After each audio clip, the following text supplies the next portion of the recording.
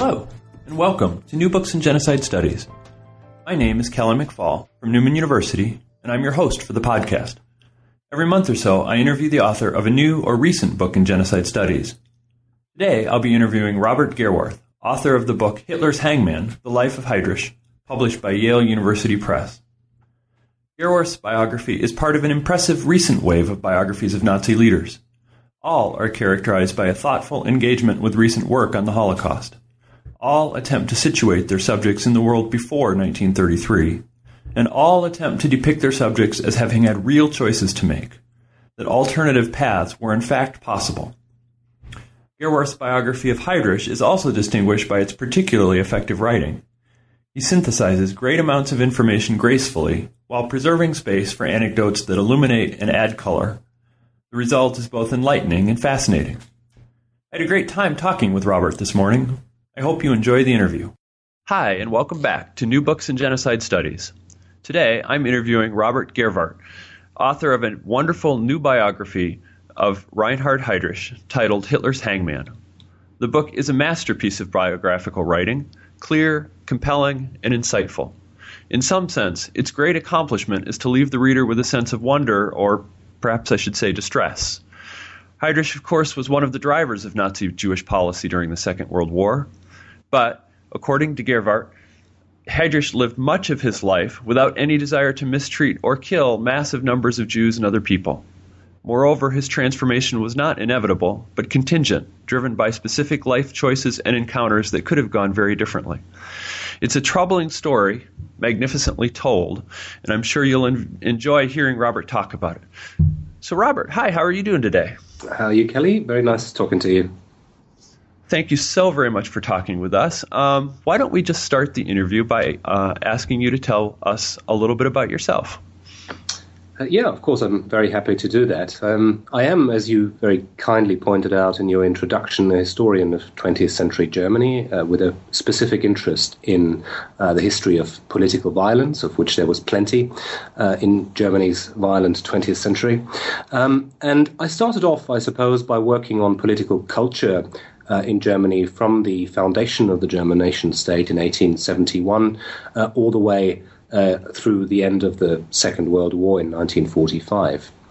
I was interested in history and the history of modern Germany, in particular from a relatively young age onwards. I was born in Berlin in the 1970s, so during the time of the Cold War, and it was very difficult actually not to be interested in 20th century history, given that in that place in Berlin, history really surrounds you. And after the end of the Cold War, you could see for the first time, in my case, Eastern Germany as well, with all its scars of the Second World War that had not been removed in a major way, as had been the case in the West. So from a relatively young age onwards, I decided to study history with a focus on these particularly violent years between the First World War and the end of the Second World War. So how did you come to decide to write a biography of Heydrich? Well, it had always occurred to me that he was one of the big sort of neglected figures. I mean, we can't really say that the Nazi leadership has been neglected or that the Third Reich has been a neglected subject in the literature. In fact, there are more than 40,000 books that have been published on the Nazi dictatorship, including in more recent years a large number of very good biographies that seek to bring together biographical approaches with larger structural questions about German society at the time. This includes, of course, Ian Kershaw's magisterial biography of Hitler. It also includes the recent biography of Himmler by Peter Longerich and a couple of others. And Heydrich really is one of the neglected figures in the Nazi leadership. And I always thought he was a particularly fascinating figure, given that he is assassinated when he was still quite young, but already one of the most powerful people in Nazi Germany. He was 38 at the time of his assassination, but had already accumulated a number of key positions within the expanding Third Reich, from being the head of the Gestapo and the Reich Security main office, the kind of think tank of Nazi policies of persecution and genocide, to becoming, just a few months before his assassination, Hitler's deputy in the occupied space of Bohemia and Moravia, the Czech lands, which was of central importance, of course, to the Nazis because of its armament production, and because they firmly believed that this was a space to be included in the future Third Reich. So, for all these reasons, I think he's a crucial figure. Of course, he's best known for his central role in devising policies of persecution against the Jews, of being the chairman of the infamous Wannsee Conference in January 1942, and for being, in many ways, the central figure in the planning and execution of the Holocaust until the summer of 1942. The other biographies you mentioned, Kershaw's and Longreich, those are both wonderful books. They're also extremely long and detailed and thorough. I'm wondering if you could say a little bit about the challenges and opportunities of writing a life of Heydrich that's relatively compact. Well, I did, of course, have the advantage that Heydrich died in 1942, 3 years before Hitler, and that those final years of the Second World War are particularly eventful. So I didn't necessarily have to write about those. I think that Kershaw's biography of Hitler in particular also amounts to, in some ways, a total history of Nazi Germany, which is not necessarily something that I wanted to attempt here, and I think that he has done it in such a wonderful way that this was no longer necessary. What I am focusing on in this book is, I think, someone who will be lesser known to many readers than, say, Himmler and Hitler, precisely because he dies in 1942. People know most about his assassination, but not so much about his early years, his youth, his path towards becoming one of the most powerful figures in Nazi Germany. And for all these reasons, I thought it would be interesting to look at a man who also had a somewhat unconventional path towards Nazism. I think even by 1933, very few people would have been able to predict that he would grow into that very dark role in the Nazi dictatorship, or that even the Gestapo or the SD, the security service of the SS, would become such a powerful institution over the course of the Second World War. And of course, the SD is very much his brainchild. In fact, the SD starts as a one-man enterprise, with him being the only employee.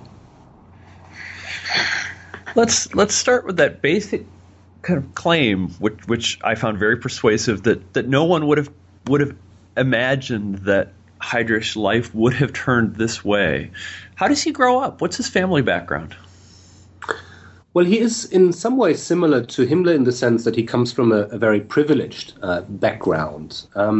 His parents are both professional musicians. In fact, his maternal grandfather is already a very successful musician and founder of one of the most successful and most widely acclaimed conservatories in Germany. His father then opens up a similar business in the Prussian city of Halle.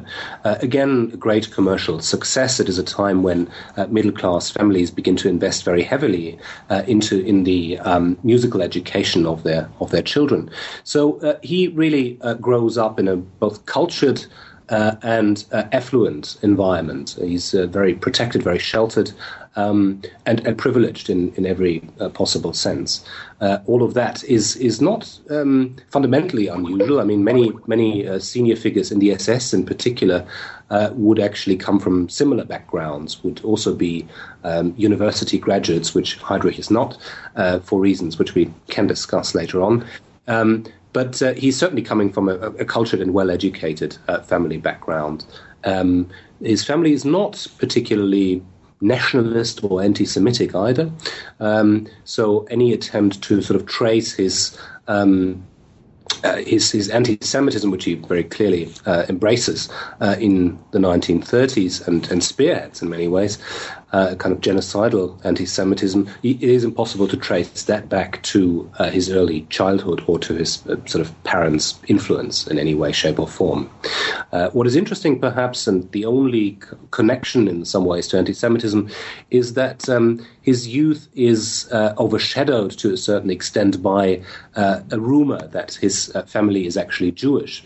This rumor first sort of emerges when Heydrich is already a teenager, and it stems from originates from a pupil of Heydrich Senior's conservatory who's expelled, and then who generates in return, in an act of revenge, this rumor that Heydrich's paternal grandmother is Jewish, because she had the Jewish-sounding name Zeus. And this rumor actually sticks with Heydrich for the rest of his life. It is perpetuated by various people who have had an impact on his life and his career.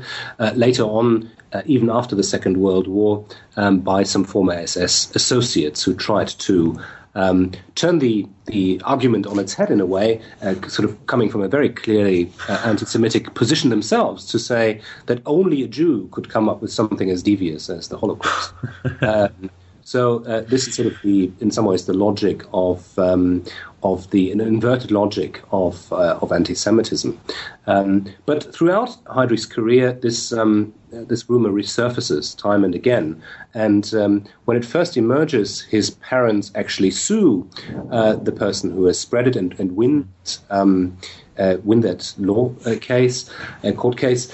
And I think they do it less because they are fundamentally anti-Semitic, but because in a climate where latent anti-Semitism is omnipresent, a businessman like Heydrich Senior has to worry about being seen as a Jew, as someone who only does that it runs his business for money. So that's, I think, the main reason why he decides to sue the person who's spreading that rumor. But apart from that, there's no indication that the Heydrich family is particularly anti-Semitic. If anything, because Heydrich's father is a Catholic and his mother as well, they are part of a small minority themselves in the overwhelmingly Prussian Protestant town of Halle at the time. So they would have had to have some understanding what it means to be part of a small and since the Kulturkampf of the 1870s, often beleaguered minority in Germany. And remind us when he's born?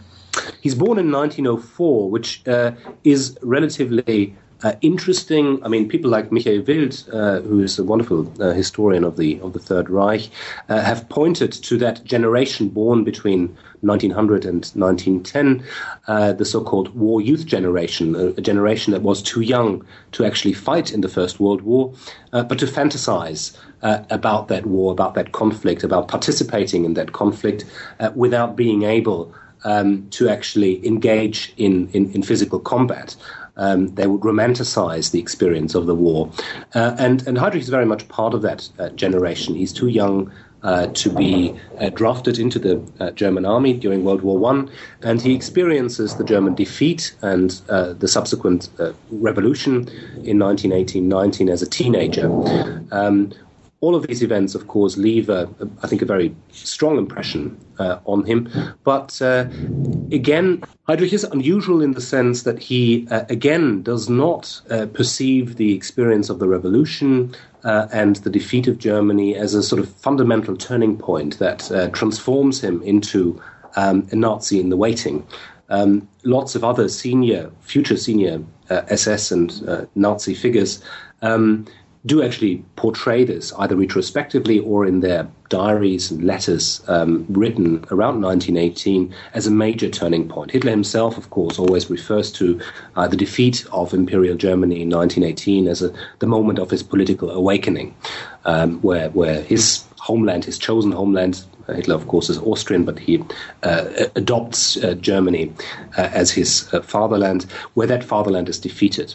And Heydrich, I think, of course, perceives this as a major slap in the face, and he does participate in sort of Freikorps activities, if only in a very passive way. He never fires a single shot at a communist insurgent during that period of the revolution. But he does become politically more interested. What is, I think, quite remarkable, though, is that unlike most of his future peers in the SS, he does not join any of the staunchly anti-Semitic, staunchly right-wing organizations that mushroom all over Germany at the time. And so the war, how does the impact of the defeat in the war and the aftermath of the war affect how he thinks his life will go career-wise and education-wise? Because he ends up in the Navy shortly after that, correct? That's correct, yeah. I think that's less a result of Germany's defeat in the First World War, but a result of the changing fortunes of his family's business in Halle. So his father's conservatory finds it more and more difficult, already during the First World War, to attract students. Now, with Germany's defeat and the subsequent inflation and major economic crisis that Germany is facing, fewer and fewer people can afford to send their children to a private institution and to pay for the musical education of their children. And the Heydrichs are really feeling the effects. Before 1914, before the outbreak of the First World War, they had a lot of income, and Heydrich Sr. invested a lot of that income into the family business again. After 1918, and particularly during the major economic crisis, during the hyperinflation of 1923, the business is really feeling the effects of the lost war and of the economic recession. This is already becoming clearer and clearer in the first post-war years, and as a result of that, it becomes evident that Reinhard Heydrich will not be able to inherit the family business, that he has to look for an alternative career. And he finds that in the Navy. Which is again perhaps somewhat unusual because Halle does not necessarily have a direct connection to the sea. And people have speculated for quite some time why he would have chosen that particular career path. I can't say that I can offer the definitive answer to that question because of a lack of sources on that issue. But of course, after the end of the First World War and after the self-sinking of the German fleet, being an officer was still a very highly prestigious career path for a German to pursue, and I think that is what attracts Heydrich in some ways. Also, of course, the lack of combat experience in the First World War here is a way of sort of discovering the world on a boat, experiencing, having adventures, having chosen a respectable career for the eldest son of a middle-class family in Germany at the time. And he spends a short time in the Navy, and then he's kicked out. And that's a rather interesting tale. Absolutely. He certainly didn't have the best of times in the Navy. And that is perhaps an interesting sort of addition to what I've already said. He, within that staunchly nationalist milieu of the German Navy after 1918, which is partly staunchly nationalist because they want to overcompensate for the fact that the revolution of 1918 started in the Navy, in Kiel. And within that staunchly nationalist milieu, Heydrich is widely seen as a liberal, as someone who's not sufficiently nationalist, which is, of course, quite ironic given his future career. And I think it's an important period for him because it makes him more aware of his weaknesses as an apolitical person.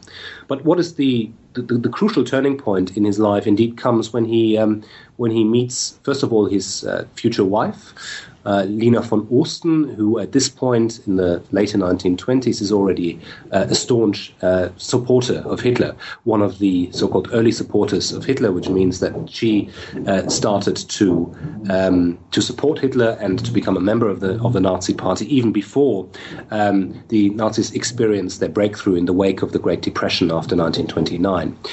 She has a major ideological influence on him, and would later, after his dismissal from the Navy, direct him towards the Nazis, and particularly towards the SS.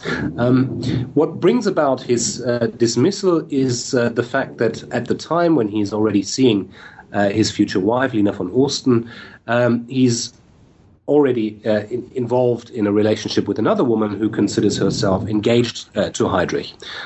So when he gets engaged to Lina, he sends out a message about the engagement to everyone he knows, including that woman who, as a result, experiences a nervous breakdown, and informs her apparently very influential father, who submits an official complaint to the Navy leadership. As a result, he is then summoned in front of a naval honor court. I think in that situation, all that Heydrich had to be worried about was maybe demotion or a slap on the wrist. But what was even worse than the fact that he was simultaneously engaged to two women was the fact that he behaved in a very arrogant way towards the honor court. So instead of admitting that he was wrong, and instead of protecting the reputation of the woman in question, he accused her of completely misrepresenting the relationship, that he had never made a promise of engagement, and he also behaved very arrogantly towards the members of that honor court. As a result, and this was quite a big step at the time, the court recommended to the commander-in-chief of the German Navy that Heydrich should be dismissed.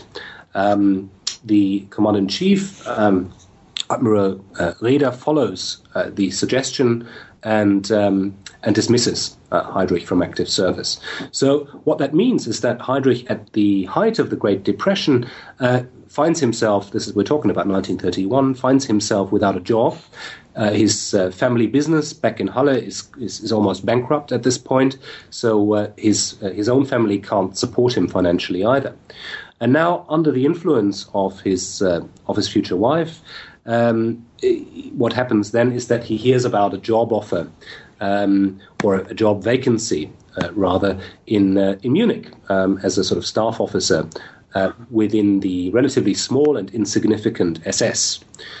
So he's being put in touch with Heinrich Himmler, and they agree to meet for a sort of job interview outside Munich. They meet, and Himmler is immediately impressed by the young ex-naval officer who he meets on that fateful day, where their quite deadly kind of cooperation takes its beginning. And he's not only impressed by the sort of physical appearance of Heydrich, who of course looks very much like the ideal Nazi, but also impressed by his military bearing. The meeting is actually based on a misunderstanding. Himmler thought that, for a variety of reasons, Heydrich had served as an intelligence officer, and he is trying to recruit for a person who would be able to set up the SS's own intelligence service, the future SD. So even though he finds out relatively quickly that Heydrich is a communications officer and not an intelligence officer, he still decides to hire him. And from then onwards, Heydrich gradually becomes the most important associate of Himmler's. Although Himmler never had officially had a deputy, Heydrich fulfills that role for the next years until 1942. Yeah, I'm struck by your discussion of his relationship with Himmler and their close partnership. What is it about the two that made them get along so well, and how did that working relationship work? Well, many historians in the past have always suggested that there was a rivalry between these two. And I think in coming to that assessment, they have relied uncritically on the statements of former SS officers after 1945, who tried to construct this rivalry, if you like. They always suggested that Heydrich was so ambitious that ultimately he wanted to replace Himmler. I've come to a very different conclusion. I think that the success, in inverted commas, the success of the SS is very much down to these two men and the way in which they collaborate and cooperate. I think that they have complementary talents in some ways. Himmler being the sort of visionary of the SS, the ideologue, the person who came up with certain policy ideas, but also someone with arguably a lot of social skills, you would say. One wouldn't guess that, but I think that comes through very clearly when you read the excellent Himmler biography by Peter Longerich. People always saw him as someone who's very awkward, but actually he's very clever in his dealings with his own family, if you like, with his own SS family. He plays the very sort of fatherly role within the SS. He reprimands, but he also sets presence. He promotes. He makes sure that problems like alcoholism are resolved to a certain extent. So he does play a sort of fatherly figure, and he's also very good at maintaining strong connections with other powerful Nazis, something that is essential, of course, in the Third Reich. Heydrich, by contrast, is not the most social character. He doesn't like social gatherings. He doesn't particularly like attending, meetings with other senior figures. But he is a very talented organizer. He's someone who is needed by Himmler for the implementation of his policies. That's something he's very good at. And he's also very good at identifying young, raw talent, which he sort of increasingly brings into his orbit and places them in his own sort of power apparatus in the, running the Gestapo, particularly later on running the Reich Security Main Office and the SD.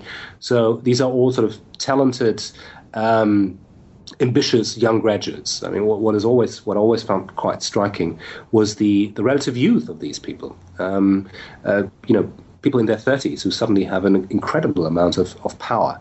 And Heydrich encourages that and encourages initiative, encourages these people almost like a modern manager to show initiative in their radicalism in order to rise through the ranks, and he rewards initiative.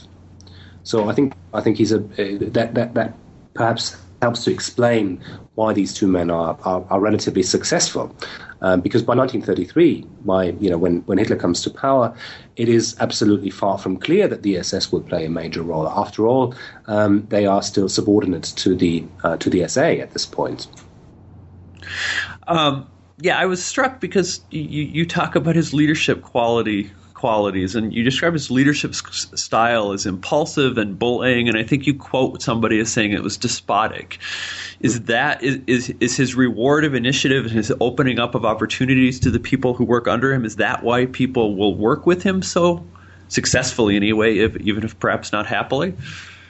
Well, if you look at the statements that people make, both after 1945 but also during the war, you do get the very strong impression that people fear him and admire him at the same time. Mm-hmm. He's someone who, certainly people within the SS, he's certainly someone who actually lives the sort of ideals that the SS is preaching, in the sense that he doesn't drink and smoke, which is very unusual at the time. Mm-hmm. He's someone who gets up very early in the morning and works very hard and is very active in terms of sports and really tries to live up to the expectations of an SS officer.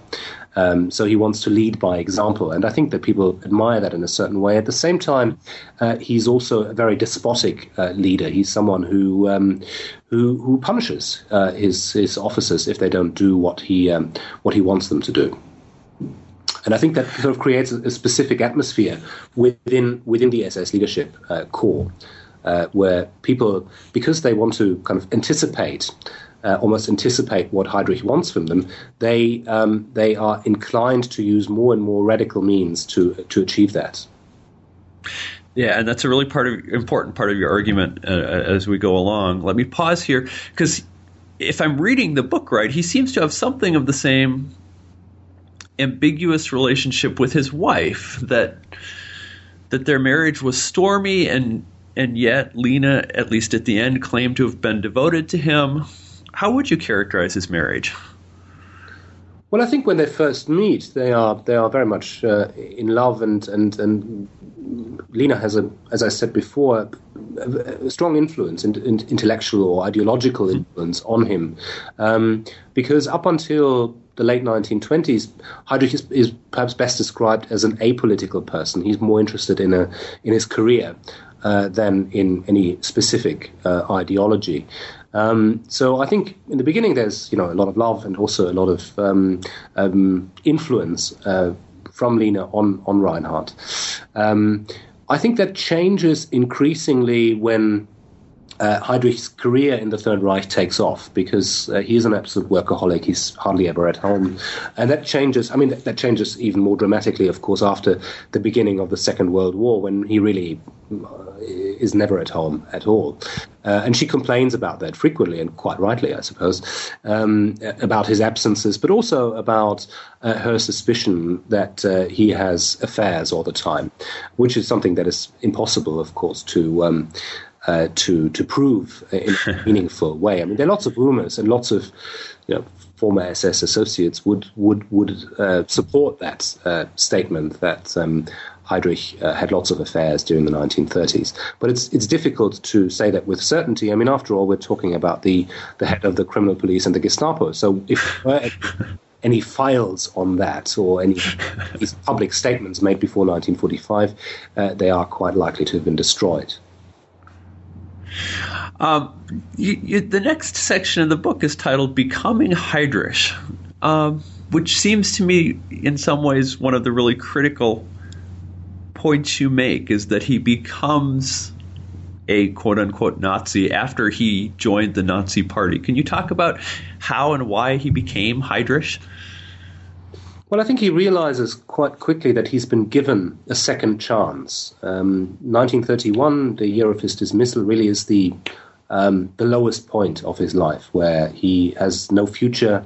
His marriage is actually being questioned. They're not married yet, and so his parents-in-law, of course, view the prospect of their daughter getting married to an unemployed ex-naval officer with great skepticism, and say, you have to get a life and a career first before you can marry our daughter. But also after 1933, the sheer boundless opportunities that present themselves. So there is an element of careerism, but I think the Nazi ideology also helps him to understand why his life collapsed in certain ways, in economic ways, but also other ways. Before 1933, he can blame the Weimar political system, he can blame the Jews. So Himmler's binary ideology, sort of a worldview that divides everything into black and white, helps him, actually. It helps to reduce the complexity of life, and makes it possible for him to say, this political system is responsible for the economic collapse of my father's business, for the end of my career, and so on and so forth. And we also, I think, have to understand that from 1932 onwards, he is surrounded by people who have worked for the Nazi movement for a long time. So he's the newcomer. He's someone who hasn't got an ideological or political track record. Many of these people have served in Freikorps. Many people have served time in prison for their political convictions. So in order to demonstrate his commitment to the case, to the cause of Nazi ideology, he needs to be more radical than everyone else. He understands that very quickly. There's also that time when the rumor about his sort of Jewish family origins resurface. So all of a sudden, people talk, even within the Nazi Party, about him being a quarter Jew, which is, of course, if not a death sentence, certainly something that would have terminated his career and therefore sort of ended his second opportunity to make a life for himself. So I think all these points are actually quite important in explaining why Heydrich becomes such an increasingly radical figure. He is really reinventing himself as a model Nazi in the 1930s, a process which I think lasts up until 1936. So what I'm trying to argue against, I suppose, is to see Heydrich purely as an opportunist, as someone who grasps this second chance and doesn't actually believe in it, which is what lots of historians have actually said in the past, that he's a special case because he doesn't believe in Nazi ideology. And I don't think that's true. I think, from the mid-1930s onwards, he had convinced himself that this new movement, which he was supporting actively, and for which he was increasingly willing to die even, that ideology behind it was correct, and that he should do whatever he could to further the Nazi movement. And he has rather an extraordinary rise in the 1930s from a position of relative insignificance to being one of the major power figures in the regime. How does that happen? Yeah, no, I mean, his rise is quite remarkable. Here again, I think it is important to look at Heydrich and Himmler together, because they are climbing through the ranks together. Again, something which I would say contradicts the argument that there is a tension between them. There was no particular reason why Heydrich should have tried to undermine the position of Himmler, because to a large extent he owed his entire career to Himmler. And he was extraordinarily loyal, and Himmler knew very well that he could rely on that loyalty. And both people never forgot that, actually, until the very end, until 1942. Yes, absolutely. I mean, the ascent of Heydrich is rather remarkable. Again, we have to bear in mind that he was only 38 at the time when he was assassinated in Prague. For someone in his position, someone who was then in charge of the Holocaust, of Jewish prosecutions, but also of the main instruments of suppression in Nazi Germany and in the occupied territories, that is quite remarkable. I think that's the kind of career that is only possible in a totalitarian dictatorship. And is this ascent a kind of strategic approach by Heydrich? In other words, does he set out at some point, sit down with himself and make a career goal of becoming one of the most important players in the Nazi regime, or is he responding to opportunities as he goes along? And here I want to recognize that we can't ignore the pairing of Heydrich and Himmler, but is this intentional, or is this just a kind of reaction to circumstances as they arise? Well, he's certainly a very ambitious figure, but I don't think that there was a master plan in any shape or form. He is responding to circumstances and to opportunities that present themselves along the way. And he and Himmler are cunning enough to seize these opportunities when they present themselves. I don't think there is a master plan at all. I mean, looking or describing alive in Nazi Germany also always has to sort of reckon with and describe the circumstances under which these careers are possible. What is interesting, though, is that the SS leadership, I think, demonstrates, or rather constitutes, a rather different leadership from the established civil service. Yeah. If you look at the age structure alone, you'll see that most of the leadership core of the SS is much younger than the rest. And of course, as a result of that, we know from sociologists of violence that people who are young tend to be more radical than those who are older. I think, in part at least, helps to explain the radical initiative which these people present. And for them, there is a historical opportunity, particularly after the outbreak of the Second World War, to completely redo the map of Europe and to fight and destroy the perceived or real enemies of Germany once and for all. And they want to seize that opportunity. So there is a sense of historical opportunity which they are determined not to let go. I was just going to ask, I was interviewed Donald Bloxham a couple months ago, and he has an interesting section in his book about the Nazi project. Does Heydrich, by the end of the 30s, have a kind of coherent vision of the Nazi project? Well, I think that the nature of the Nazi project changes constantly. Mm-hmm. I think that even Heydrich and Himmler at the beginning of the Second World War did not anticipate the Holocaust in its real form. I mean, of course, to be absolutely sure that I don't get misunderstood, I mean, they never have any positive plans for the Jews of Germany or Eastern Europe. But they believe in often violent, often forced expulsion as the major aim of SS Jewish policy. And that becomes more and more dramatic and much more violent and genocidal over the course of the Second World War. As you know, lots of books have been written about the exact timing when sort of local genocides become a pan-European genocide. And it is perhaps impossible to put your finger on an exact date. It is a gradual process that I think really is rehearsed in some ways in Poland, but then becomes in a reality increasingly after the beginning of Operation Barbarossa, after the German attack on the Soviet Union.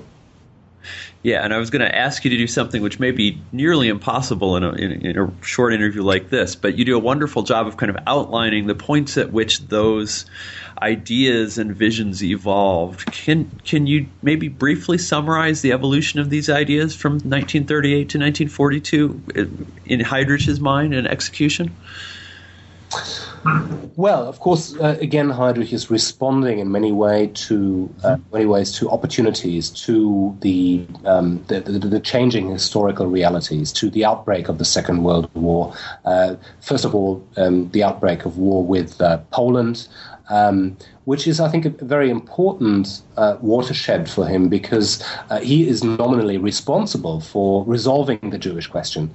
But with every expansion of the Third Reich, the problem, self-created problem, for which he is responsible, is getting bigger and bigger. So for someone like Heydrich, this is, of course, a major issue because he wants to be perceived as someone who is extraordinarily successful.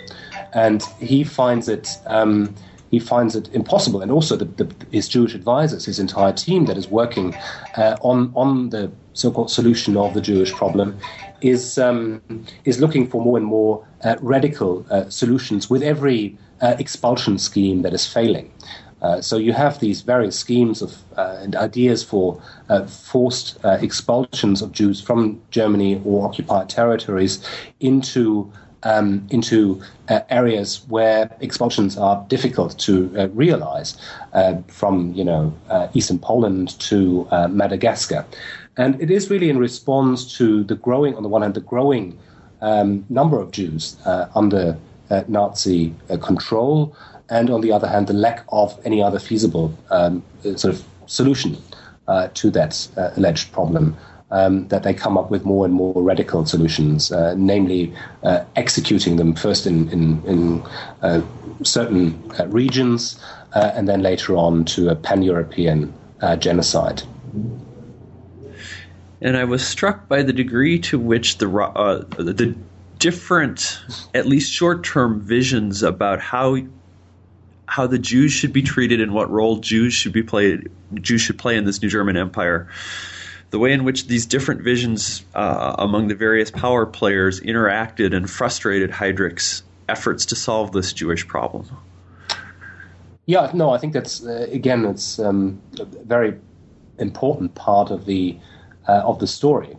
What we do here, I mean, the Nazi Germany has quite rightly been described as a sort of jungle, as a polycratic jungle. As a political institution in which the rivalry between various agencies, various groups, splinter groups, various factions within the Nazi Party, and players in the field, in the occupied territories, and back home in Berlin, radicalized the entire process, largely because radical solutions seem to appeal to Hitler, who, like Heydrich, likes problems to go away when they arise. So ultimately this favors the SS, which is always proposing the most radical and, again in inverted commas, scientific solutions to problems, and tries to resolve these problems in a silent way as opposed to the rather sort of noisy anti-Semitism of the early Third Reich. And I think that certainly helps to explain. These processes have been described in wonderful detail by other academics working on the Holocaust in the past. But what I was trying to bring back into the story, I think, is individual agency. Because over the past decades, structural history has taken over completely, so that ultimately individuals don't seem to matter at all anymore.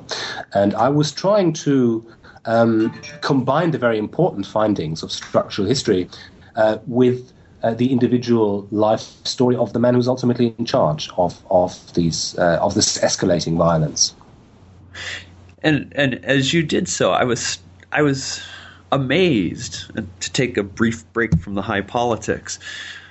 Somehow Heydrich manages to take, I guess you would call them vacations from his job and go be a fighter pilot. How does that happen? Well, I mean, he's doing that even though Himmler quite explicitly told him not to. But here again, I think we're returning to the importance, perhaps, of the First World War and the absence of actual fighting experience. Heydrich quite often describes his own role as that of a garbage man, of someone who sort of operates in the shadows, someone who cleans up the Reich and the occupied territories and removes all the undesirables from that space. But he's never someone who's going to, win medals for his actions in the field. And he wants to, through heroic gestures, I call them in my book, he wants to be part of the action, part of the war. Particularly at a time when it still looks as if the Wehrmacht is going to win that conflict. So he wants to have part of the action while that's still possible. And of course that creates all sorts of problems, because there is a real danger that he could be captured, and that he could be captured particularly on the Eastern Front, which would result into all sorts of problems. But he is, and I should add that, he always perceives himself as a man of deed as well. This is something that the nationalist right always celebrated from the 1920s onwards. Men who don't only talk about change and action and violence, but who actually implement it. And he admires that, and he's very much someone who wants his own team to actively participate in this changing world, and who he sends out all the senior officers of the High Security Main Office into the field to prove themselves, not only to be desk perpetrators, which is of course the image that lots of people had for a long time when they thought about the Holocaust and the SS and the men responsible for the planning of it. I think the opposite is the case. Most of these people are out there in the field commanding SS task forces and have real blood on their hands in that sense.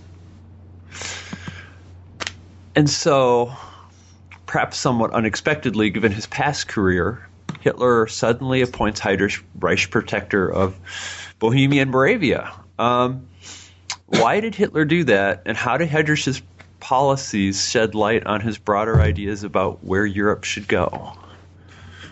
Well, I must confess I was puzzled by that decision for a long time, because, from Heydrich's point of view, it is on the one hand a promotion, in the sense that he is now only directly responsible to Hitler, only answerable to Hitler as his deputy in in Bohemia and Moravia, in Prague, which, of course, in a sort of typical Nazi fashion, is a responsibility that he takes on in addition to all his other roles.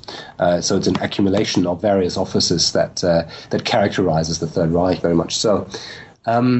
He is sent to Prague, I think, for two reasons. First of all, there is an increase in resistance in that space, in that economically very important space.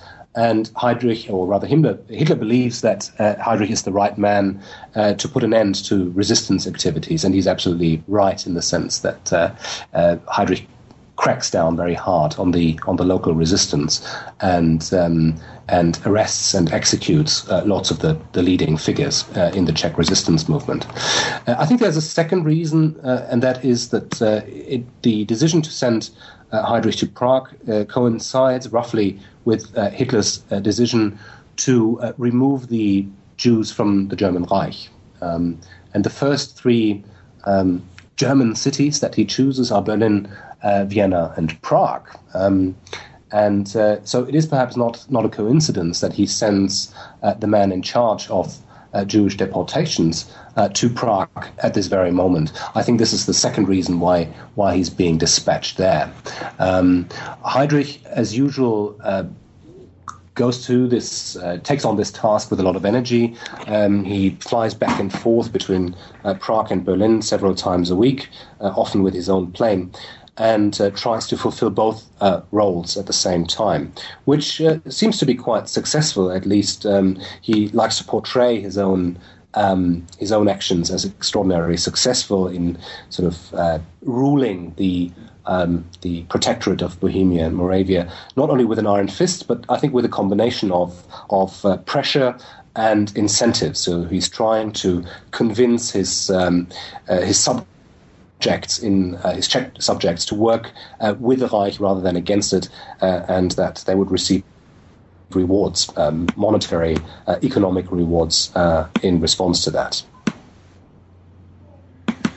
And what I found, aside from his efforts to, of course, keep the Czech resistance down and encourage the Czechs to work hard to produce munitions and other industrial supplies for Germany, what I found most interesting about this was his vision of Germanizing the protectorate as part of a broader vision for what a German empire might look like. Yes, I think it's important actually to connect the Holocaust, or the murder of each and every Jew in Europe, which by the time that Heydrich is firmly installed in Prague has become a reality. So it's already well on its way, even though the final details are only decided on in the spring of 1942. But senior Nazis like Heydrich and Himmler know that this is only the beginning of a more general bloody unweaving of the peoples of Europe. And the main project is, of course, the Germanization of the future territories of the Greater German Reich, particularly the ethnically very diverse territories of East Central Europe. So Germanization, of course, relates to the much bigger project of identifying those parts of the Slavic populations of Eastern and Central Europe who might be Germanizable, who can be sort of retrained, and who have, in the obscure view of the Nazis, sufficient genetic, racial qualities to be subsumed into the German people. And those who would either have to live as slave laborers or be killed off right away. And in some ways, Heydrich is starting, during his time in Prague, this very process. Not in the sense that he actually kills large numbers of those Czechs he considers ethnically or racially inferior. He doesn't want to upset the populations behind the front at a time when Germany hasn't won the Second World War. Winning the war is a priority, of course. But he begins to classify the Czech population under various covers, and to try and to identify those sections of the Czech population that could be absorbed into the German people after Germany's victory over the Red Army. So the story of the assassination is really quite extraordinary, not just from a narrative kind of thriller standpoint, but from the politics of why the Czech government in exile decided to attempt the assassination. Can you tell us a little bit about why and how that decision was made and how Heydrich ends up being killed? Yes, the story of the assassination is a very intriguing one, not least because every party involved in the assassination plot refused to accept responsibility after 1945, particularly because of the serious ramifications the assassination had for the civilian population of Bohemia and Moravia. Notably, of course, the German execution of several people, even loosely associated with the assassination plot, people suspected or people who even approved in conversation with their neighbors of the assassination. A protracted process of prosecution and persecution that resulted or culminated in the complete destruction of the Bohemian village of Lidice. I think there are two principal parties that are behind the plot to kill Heydrich. Interestingly enough, the home resistance itself is not at all involved.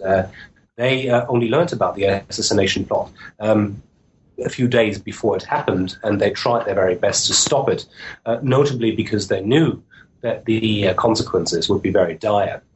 So the two principal parties involved are the Czech government in exile under Edvard Beneš and the Special Operations Executive in London.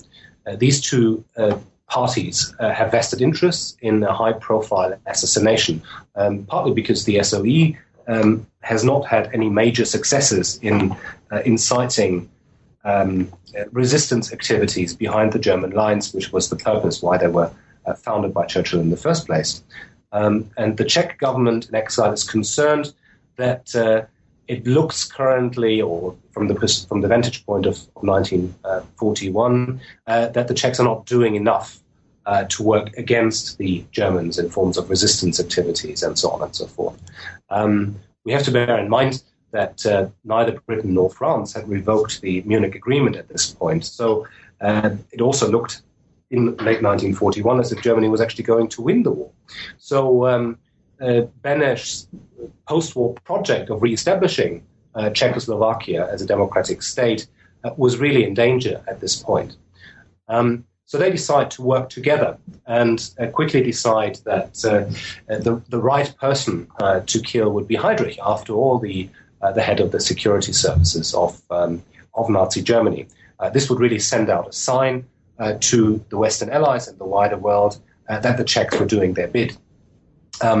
So after much preparation, they dispatch a team of parachutists who then spend some time in the protectorate with false identities and eventually decide that the ideal point, the ideal place to kill Heydrich would be a hairpin curve in the outskirts of Prague, where he passes every day on his way to work from his country estate outside of Prague. He never travels with any security, so it's only him and his driver. And because of the pleasant weather in the spring of 1942, he also drives a convertible open-top car. So he doesn't really take many precautions for someone in his position, particularly if we bear in mind that he's someone who's also in charge of drafting security regulations for all senior figures in the Nazi Party and the SS. So he disrespects these regulations completely, and Hitler, after the assassination, is very upset about that and orders senior Nazis to take the necessary precautions. The assassination actually almost failed because although Heydrich is injured, he doesn't die straight away. He only dies of blood poisoning a few days later. So if there had been penicillin or antibiotics at the time, he probably would have survived the assassination attempt. But he didn't, and he died, and the Nazis tried to reinvent him as a martyr of the national cause, as a sort of the ideal SS man, as someone who who died in active service for the creation of a better world. And really, what we see over the next couple of years, all the way up until 1945, is that he becomes an iconic figure for every aspiring SS officer. The example that everyone tries to live up to. His pictures are hanging in on every training site for the SS, and he's really the model that is held up as someone who lived by SS laws and died by SS laws. So after spending what I have to believe was a lengthy amount of time kind of deeply immersed in the life of Heydrich, what broader lessons can that life teach us about Nazism and the Nazi period? That's a very good question. I think what I was trying to do with this book actually was to move a step back from sort of these general sort of statements about lessons to be learned. What I think we can see here is that under certain historical circumstances, people who come from a background that doesn't necessarily prepare you for a career in genocide can become genocidaires if the historical conditions are right. And of course, it takes a certain personality to become someone like Heydrich. It takes a great deal of ambition, false idealism, but also meeting certain people, certain very influential people in his life, like his wife, like Himmler, who I think are mentoring him throughout the 1930s until he becomes the kind of person that he is during the Second World War, the ultra-convinced Nazi and SS man who wants to set an example and who's willing to use ultra-violence to radically reform or transform the world and the ethnic makeup of Europe. So I think what I'm trying to portray here is an individual life within the historical circumstances of the first half of the 20th century. That's kind of the ambition of the book.